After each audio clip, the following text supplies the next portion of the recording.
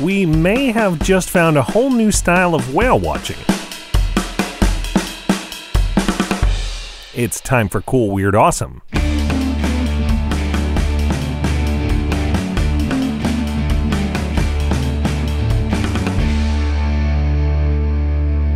Time to start up a whole new week of Cool, Weird, Awesome.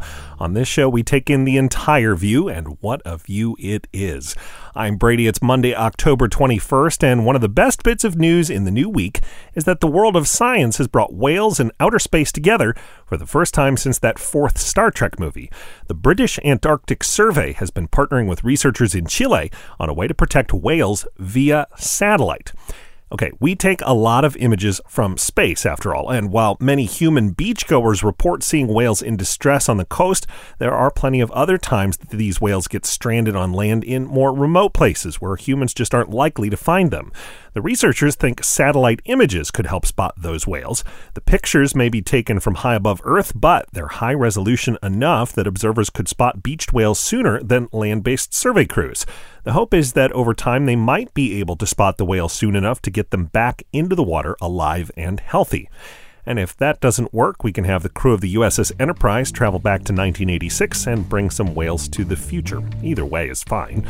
You can learn more about how satellite imagery might help whales at coolweirdawesome.com and on Twitter at coolweirdpod.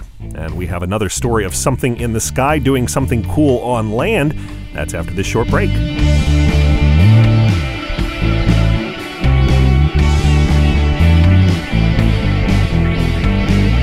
Cool, Weird, Awesome is listener-powered thanks to our backers on Patreon. For as little as $1 a month, you'll make every new episode possible. And you'll get lots of extras, including sneak previews of upcoming episodes. Learn more today at patreon.com/Brady Carlson. And thanks.